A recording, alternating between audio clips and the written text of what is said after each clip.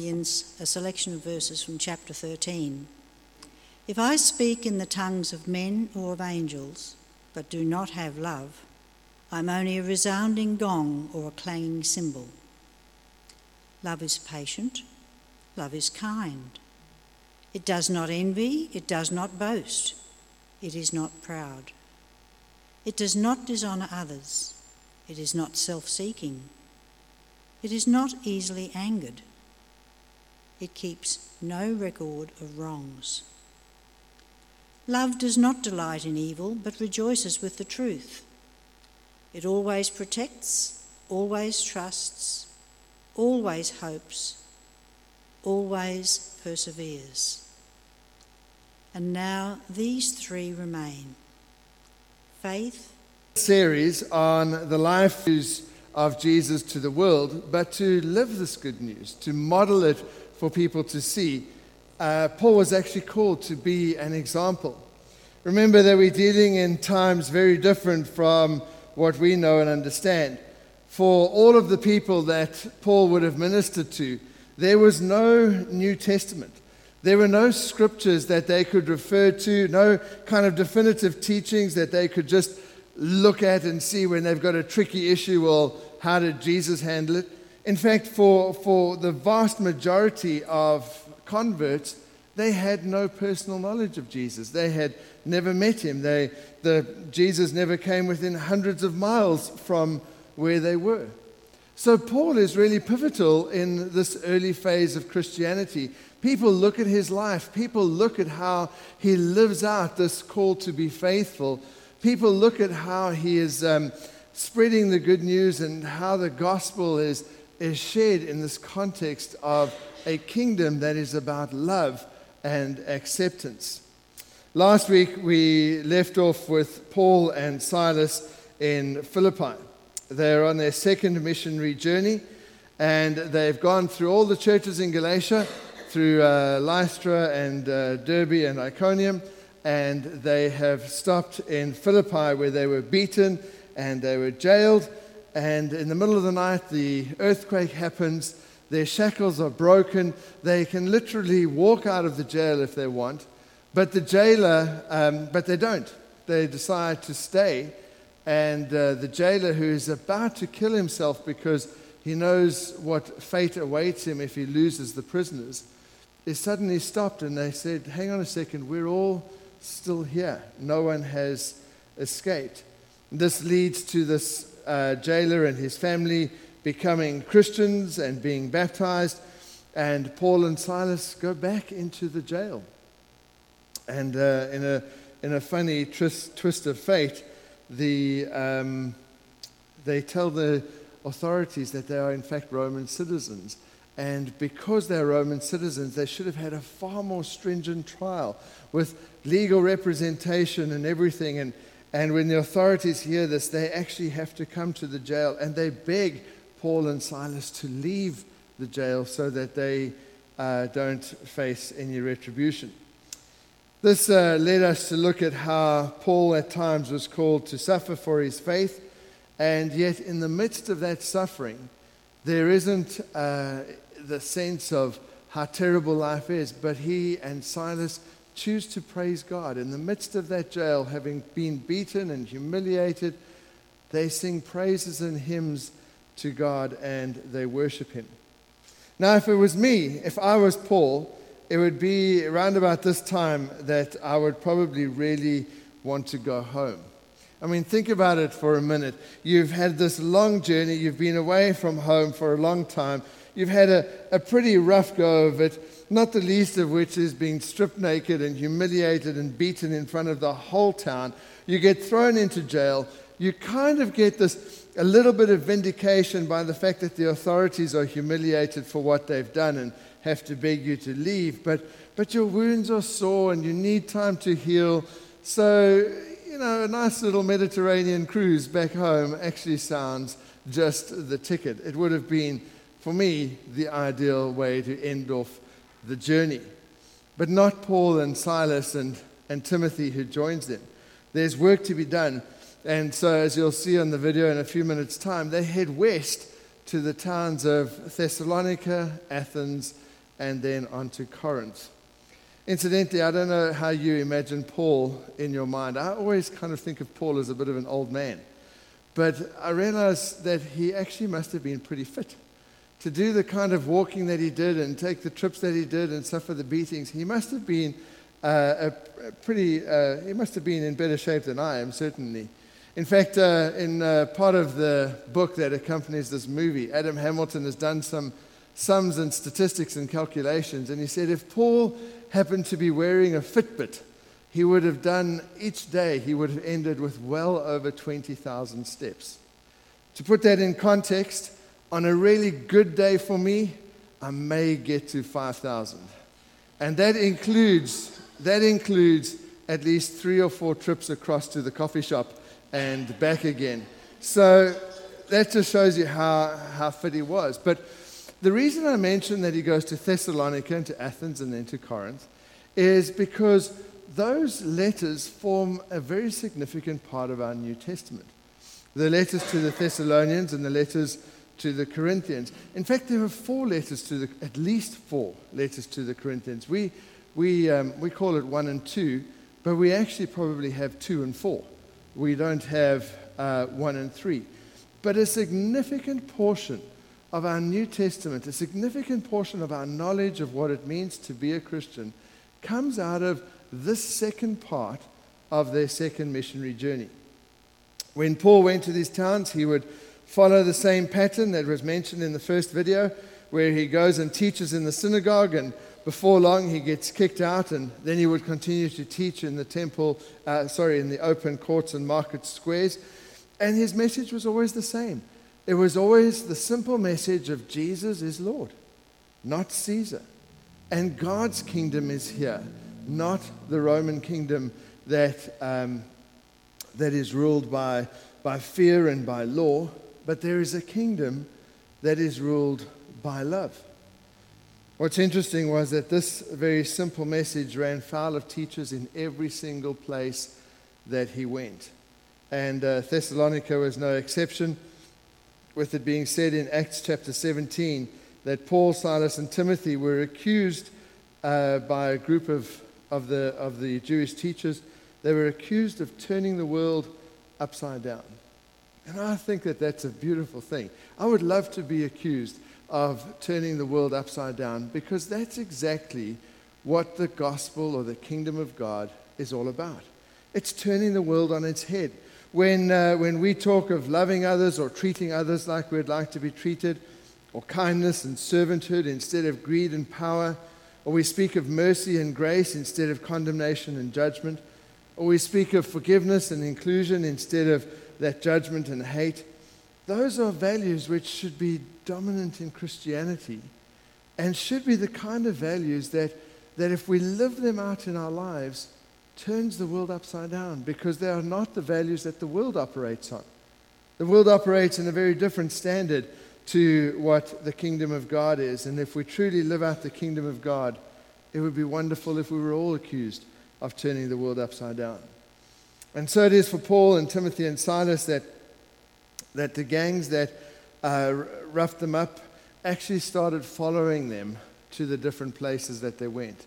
So their time to teach in the courts of the temple, to set up churches, became a little bit more limited or a little bit more difficult because of these people who would follow them to try and stop them doing what they were supposed to do, what they were called to do. They head off to Athens, and Athens was a pretty big city, as you'll see in a minute. But then when they go to Corinth, Corinth was 10 times the size of Athens. Athens had about 20,000 people. Corinth had 250,000 people. It's this huge city. And what Paul writes about in that city is essential for us in understanding the nature of love and that we're called to live out that love. Adam Hamilton takes us there in the second half of Paul and Silas and Timothy's second missionary journey. Thanks, Mike.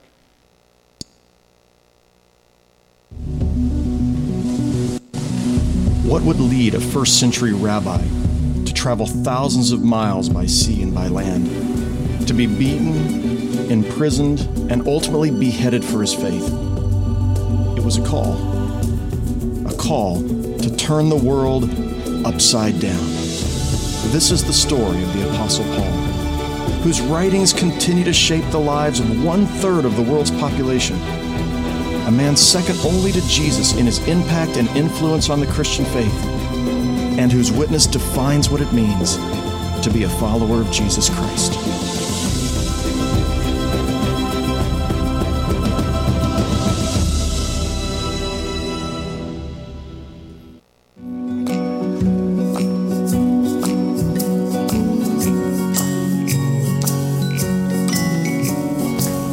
When we last saw Paul, he was leaving Philippi, having been beaten and abused and imprisoned, and then leaving the prison, he went to the town of Thessalonica. He argued with the Jewish people there and the Gentile God-fearers that Jesus was the Messiah. And there were some Jews who believed and many God-fearing Gentiles.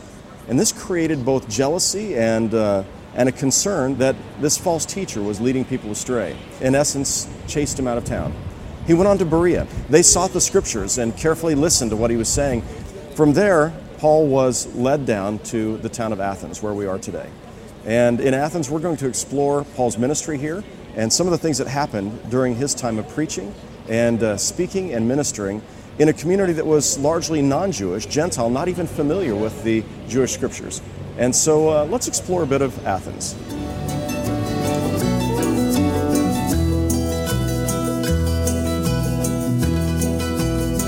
So Paul arrives in Athens. And the first place he comes is to the synagogue right behind me. These are the ancient, this is the ruins of the ancient synagogue. In the Agora, the public square.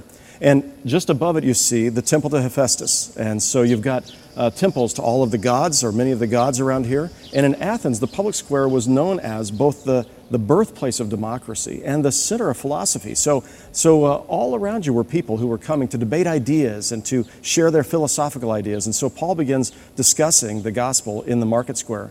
And after a time, the philosophers say, we want to hear more of this. And they wanted him to go with them to be able to present his ideas at the Areopagus at Mars Hill.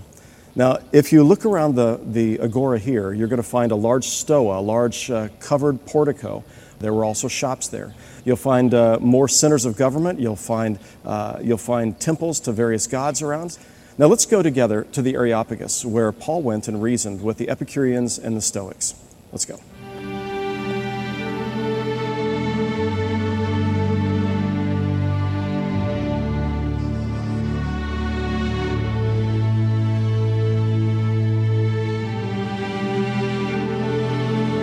So this is the Areopagus, about 450 feet above the rest of the city of Athens. And from here you have a panoramic view of the city. You can see the Agora just below the hill, and you can see off into the distance. And when Paul was here, Paul would have seen dozens of temples to various gods from this standing point, from this spot on the Areopagus. Now behind me you see the Acropolis, and there are of course more temples to Poseidon, to Athena, the Parthenon, of course, as well as several others. But Paul stands up to speak. They say, we want to hear more of these ideas and these gods that you're proclaiming. And as he does this, he looks for a way to connect with them. And he says, I see that in every way you're most religious. In fact, I even saw a temple to an unknown God here in your city. And he says, that which you worship as unknown, I've come to proclaim to you. And then he begins to say these words. Luke records them in the book of Acts, chapter 17, beginning with verse 24. The God who made the world and everything in it is the Lord of heaven and earth. He does not live in temples built by human hands, and he's not served by human hands as if he needed anything, because he himself gives all people life and breath and everything else. From one man he made every nation on the earth, that they should inhabit the whole earth, and he determined the times set for them and the exact places where they should live. God did this so that men would seek him and perhaps reach out for him and find him, though he's not far from each one of us. For in him we live and move and have our being. As some of your own poets have said, we are his offspring.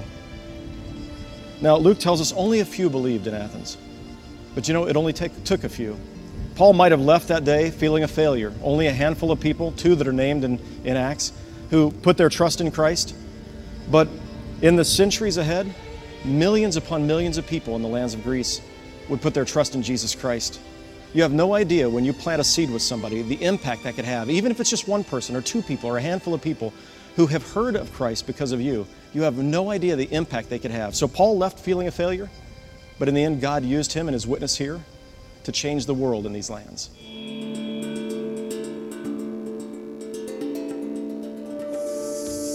After a 2-day journey from Athens, Paul arrived here at Corinth. Corinth was the capital city, or the leading city, the center of government for all of what we would call Greece, Achaia.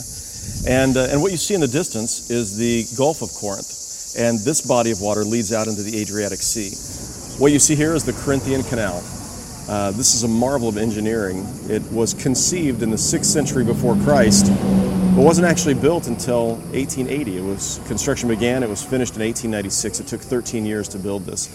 Now, prior to the building of the canal, what happened was ships would land at the Aegean port. They would be pulled off of the water, put onto dollies, and slaves would transport them 3.7 miles with all their goods on them across land on tracks, which you can still see, and then would deposit them back into the Gulf of Corinth. And so Corinth became one of the wealthiest cities in the Roman Empire. It was also known, however, as a place where the sailors would stay for the day while their ships were being ported over by slaves. And so taverns, brothels, temple prostitutes, all of these were a part of Corinth. And for this reason, Corinth itself became known as not only a wealthy city, but also as an immoral city. And Paul came here, and he spent a year and a half ministering, starting in the synagogue, preaching the good news there, and then eventually into the marketplaces, proclaiming the good news of Jesus Christ. And we know that he wrote several letters here to Corinth, probably at least 4 to the people of Corinth. The letters demonstrate that there was a concern among the people for sexual immorality, questions about the meat market and what's appropriate to eat and not to eat. There were major divisions in the church. There was conflict in the church, and so Paul addresses that conflict. And I want us to explore together these ruins of the ancient city of Corinth. Let's go.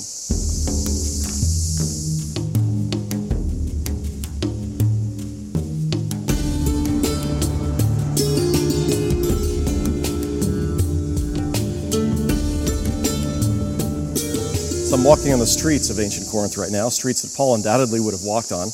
And I want to share with you a couple of things from here. First of all, in the background you see Acrocorinth. This Acropolis was much larger than the Acropolis at Athens, and much taller too. This Acropolis is nearly 2,000 feet high. And at the top was the great temple to Aphrodite, the goddess of love. She was also the goddess Venus in Rome. And so the goddess of love, she had at her temple, it said, temple prostitutes who were at her service. And they offered their services to those who came and visited, as well as those who lived in the town of Corinth. And for a donation that was made to the goddess, they offered themselves. Now, as we come down these roads, I want to remind you, Paul came for a year and a half. He spent time first in the synagogue ministering with the Jews and the Gentile God-fearers, and led some of them to faith in Christ. Once more was expelled from the synagogue. He ends up in the public square, and there he's preaching and teaching. And he does this daily for a year and a half. And during that period of time, he has a profound impact on the city. One of the most amazing buildings in the archaeological site of ancient Corinth is the 5th century BC Temple to Apollo. It towered over everything else in the city. It was a magnificent temple. Paul could not have missed this. He would have walked past it many times. He would have seen it every day as he was walking through the city. The sacrifices that were offered there, the animals that were sacrificed there, would have been slaughtered and their meat sold in the marketplace. This is something Paul addresses in one of his epistles to the Corinthians.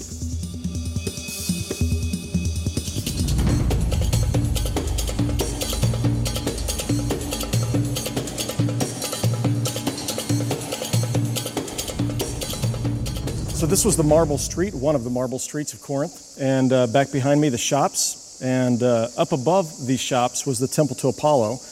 And that left the meat market in a pretty close proximity to that. So the meat market was actually across the street, the rest of the market here. And the food that was sacrificed to idols, the animals that were sacrificed to idols, were butchered and sold in the meat market. And this is all part of what you read in Paul's letters to the Corinthians, was questions about meat that was sacrificed to idols. So this is a part of the commercial area of the city of Corinth. So now I want to take you to the Acropolis, the Acrocorinth, where in Paul's day the temple to Aphrodite stood.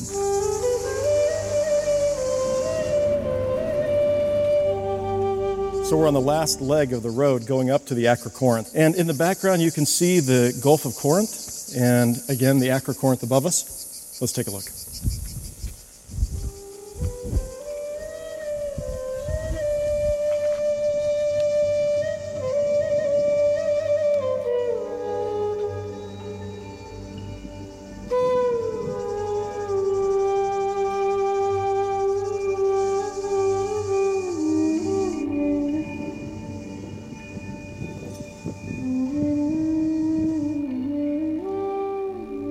So this is as high up as we're able to go today.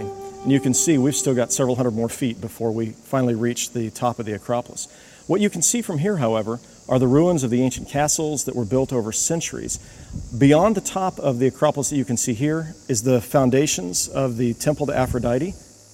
And then you can see the gate that we could see down from the city as we looked up. You can see the gate. And that gate then opened up, and there was a road that zigzagged across this valley and made its way on down into the town. And you can still see the remnants of that road, the stones that are going across where the road had been paved all the way down into Corinth. In the church at Corinth, the believers were in conflict with one another. They had different parties or factions. And some were with Apollos, and some said they were followers of Peter, and some Paul.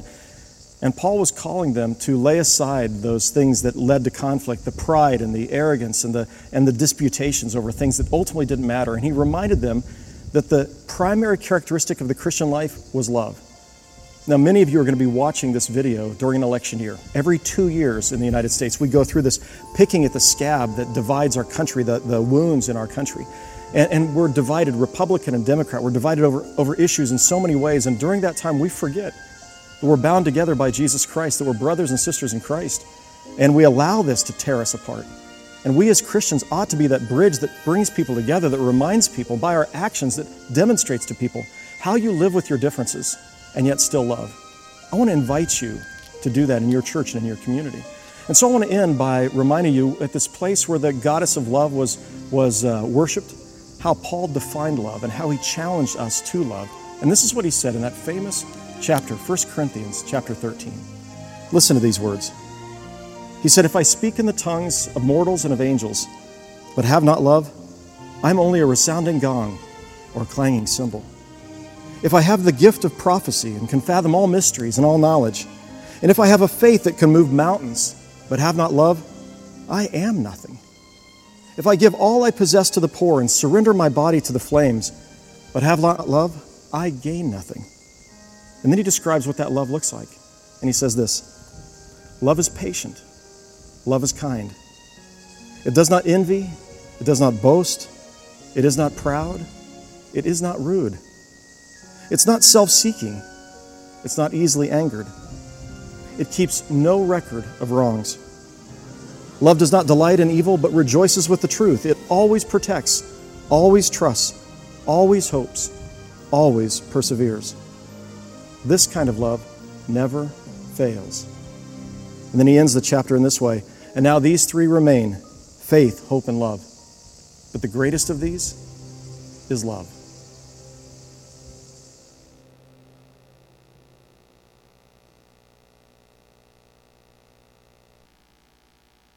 The letters that Paul writes to the Corinthian church give us such tremendous insight and understanding of early Christianity and reveals those issues that Adam mentioned that they were facing.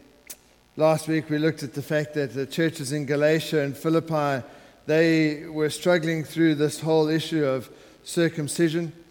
And the churches in Corinth, they faced this wildly promiscuous and pervasive society, and they had other issues of how the Spirit works, and some people claiming that they were better Christians than others because they had more gifts or because they followed Apollos or instead of Paul. Or there was liberalism and conservatism and the sexual ethics and rules that he spoke of, and the meat issue, and each of these things was so divisive and damaging to an early church busy forming, trying to show and usher in a new way of living in the kingdom.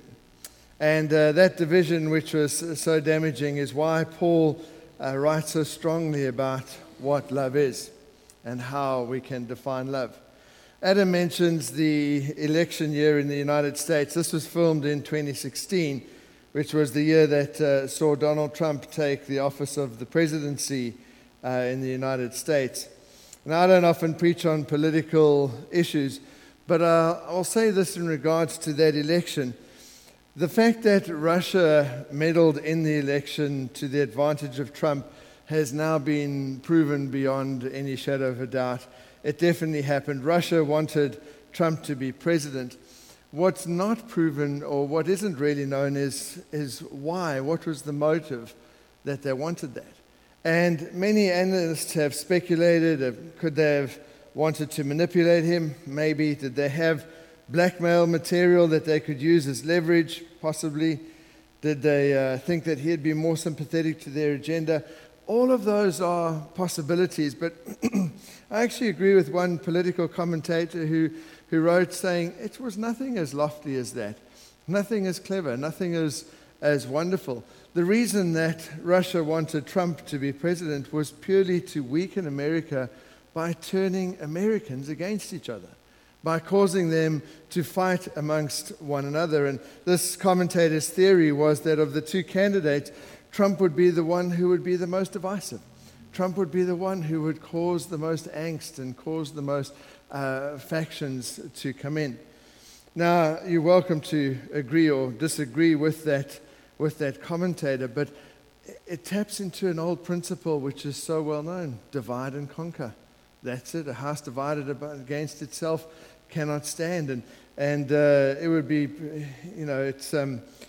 I think it's not too much of a stretch to say that if even from 2016 to where they are now, the infighting within America has gotten a lot worse than what it was. And as Adam Hamilton says, Paul sees the potential of that divisiveness. He sees the potential of the divisiveness coming into a church and damaging what is trying to be portrayed as a new kind of kingdom, a new way of living, a new way to witness, of how we're supposed to treat each other and love each other and be kind to each other. And so he writes those words: if you speak in the tongues of men and angels, if you have gifts that are just absolutely phenomenal, but you do not love, you are nothing. If you're generous and you give everything away and hand over your body to feel good about what you've done, but you don't have love, you receive no benefit whatsoever. It's love that defines us. It's love that binds us. It's love that holds us. It's love that governs us, says Paul. And if you want to know what that looks like, well, here's the definition. Love is patient. Love is kind. It isn't rude. It isn't seeking its own good. It isn't irritable. It doesn't keep a record of wrongs. It isn't happy with injustice, but rejoices in the truth. And the one thing that every one of those factors holds in common is that love is a choice. Each of those things is a choice. Love is patient. You choose to be patient. Love is kind. You choose to be kind. Love isn't rude. You choose to speak kindly to others. Love doesn't seek its own good, but seeks the good of others. And so often we live in a society that we kind of think to ourselves, love is a feeling. But love isn't. It's a choice. We choose to love. The marriage is a wonderful example of this. The feelings of love aren't always there. They go up and down. But our love isn't based on what you feel. Your love is based on the fact that you have chosen to love. And from the choice, the feelings come, not the other way around. If love was only ever based on how we feel, we would be in deep trouble. And yet that's what society moves towards. If I don't feel like being kind, well, I don't have to be kind. It's all about me. If I don't feel like being fair, I don't have to be fair, because it's all about me. And Paul says, no. To choose to love is to choose to turn the world upside down. It's to choose to live in a different way. And that message is challenging in epic proportions. But the point of it is that wherever we are and whatever we do, whether we're at work, whether we're at home, whether we're talking to family members, whether we're interacting with friends, whether we're dealing with the cashier at Coles or at Woolies, or having a discussion about things we believe about God, or interacting with our spouse, or dealing with our kids, or having a rough time at work, or even just driving on the roads. Imagine if love governed all of those interactions. Imagine if we choose to love in every single situation. There's a fantastic story, it's a really lovely story, which happened a lot of years ago now. But I was just ending my teenage years, going into my 20s, and journeying through this call to ministry. And in our church at the time, there was a young man who was starting his road to ordained ministry. And in the Methodist Church in South Africa, what you have to do is, anyone who wants to become an ordained minister has to become a lay preacher first. And to become a lay preacher, you have to have what's known as trial services. Do they have them here? I don't even know. They do. Trial services. That's great. They are the most hideous things that a preacher could ever hope to have to do. Because you stand there with your notes all prepared, and there are 3 ordained ministers sitting in the congregation with a clipboard and a pen. And they write all the time. And every time they go to start writing, you think, have I said something wrong? Did I say something right? Is it a good thing they're writing down? Is it a bad thing that they're writing down? And this young man, this is going to be recorded on the internet, so let's just give him a different name, shall we? Let's call him Nigel. So Nigel is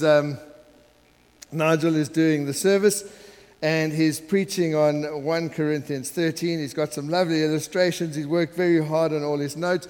The 3 ordained ministers are sitting there critting his service as he's going along, and he preaches from 1 Corinthians 13. And at the end of it, he throws out this challenge, which is a really good challenge. And he says, if you want to know if you're really living out this passage, then you should substitute your name for the word love right throughout 1 Corinthians 13. So wherever you read the word love in the passage, insert your name there.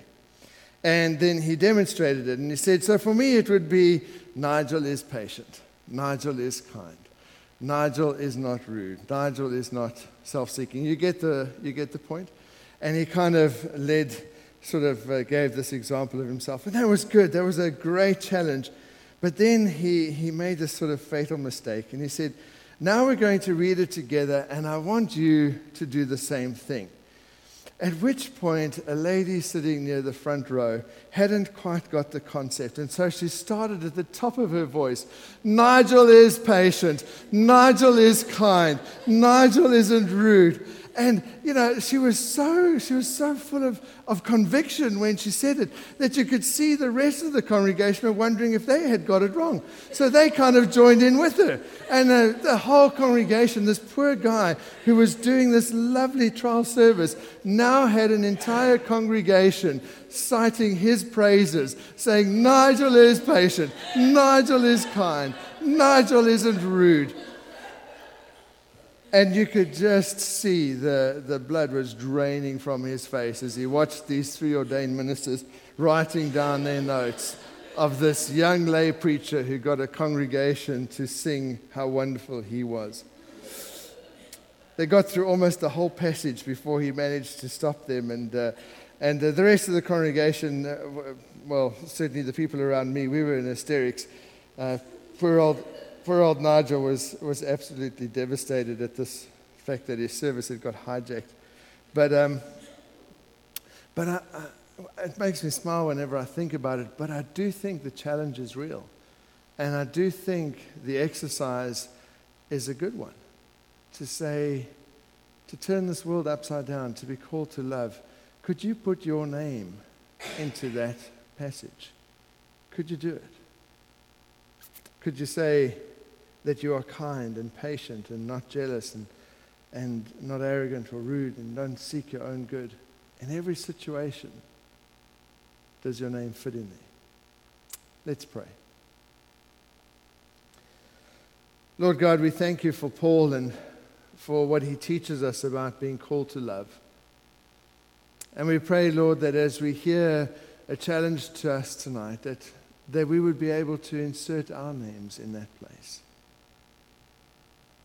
And so even as you sit there just in the quietness of your own mind, let it be a challenge to you.